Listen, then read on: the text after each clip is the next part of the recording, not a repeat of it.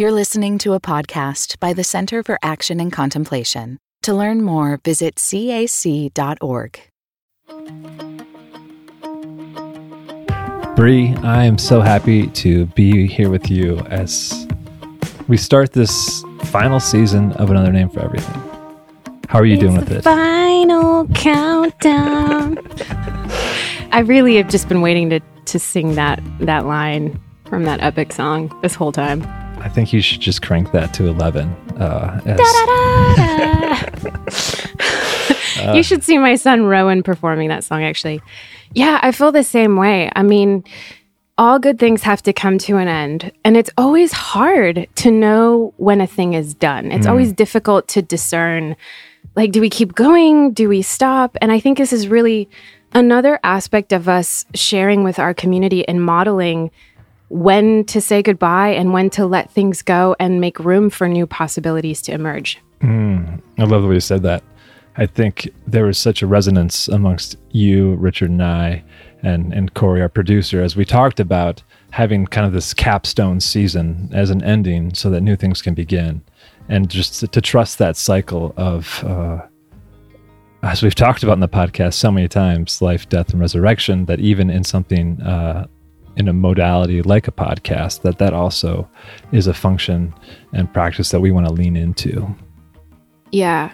And we're so excited to explore on this final 4-episode mini-season together the concept of the cosmic egg with Richard, which is kind of like a map that he uses to describe reality that could be really, really helpful to us, especially in the midst of everything that we're living through right now. Mm-hmm. And for longtime readers of Richard's work, they might have seen it pop up in previous books. I know it's in Things Hidden, but in one of his more recent works, The Wisdom Pattern, it plays kind of a central role. And Richard's been delightfully playing and teaching it in ways that we thought might be right for a conversation layered into our ongoing conversation of the universal Christ. That's right. And I think, especially as we consider closing out this incredible journey together of Another Name for Everything, the journey continues. We're all members of this broader, greater community that is in the midst of becoming. And there are new things that will emerge ahead, but we will always look back with fondness to this time that we shared together. And I know it's going to come up a million times, and I'll probably cry about it a million times, but it's been such an honor for me, Paul, and I think for you as well, to serve our community in this way by just offering our experiences in conversation with each other and hopefully helping to unpack Richard's incredible wisdom a little bit more. Yeah. No, you said so well. What an honor to be a part of this process and time together.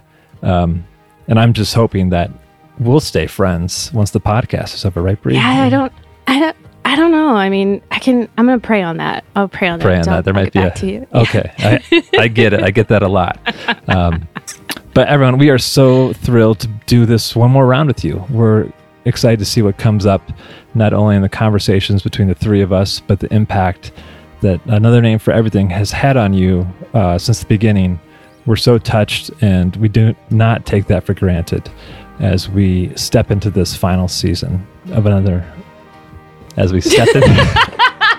There I go again. As we step into this final season of Another Name for Everything. You did it. You did it. Perfect. That was awesome.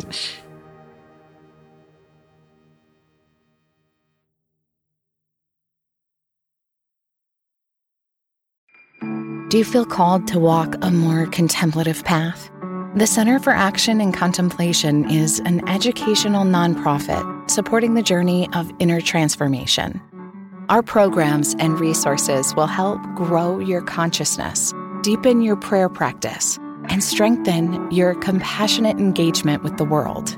Learn more about our resources, such as publications, podcasts, email series, and events at www.cac.org.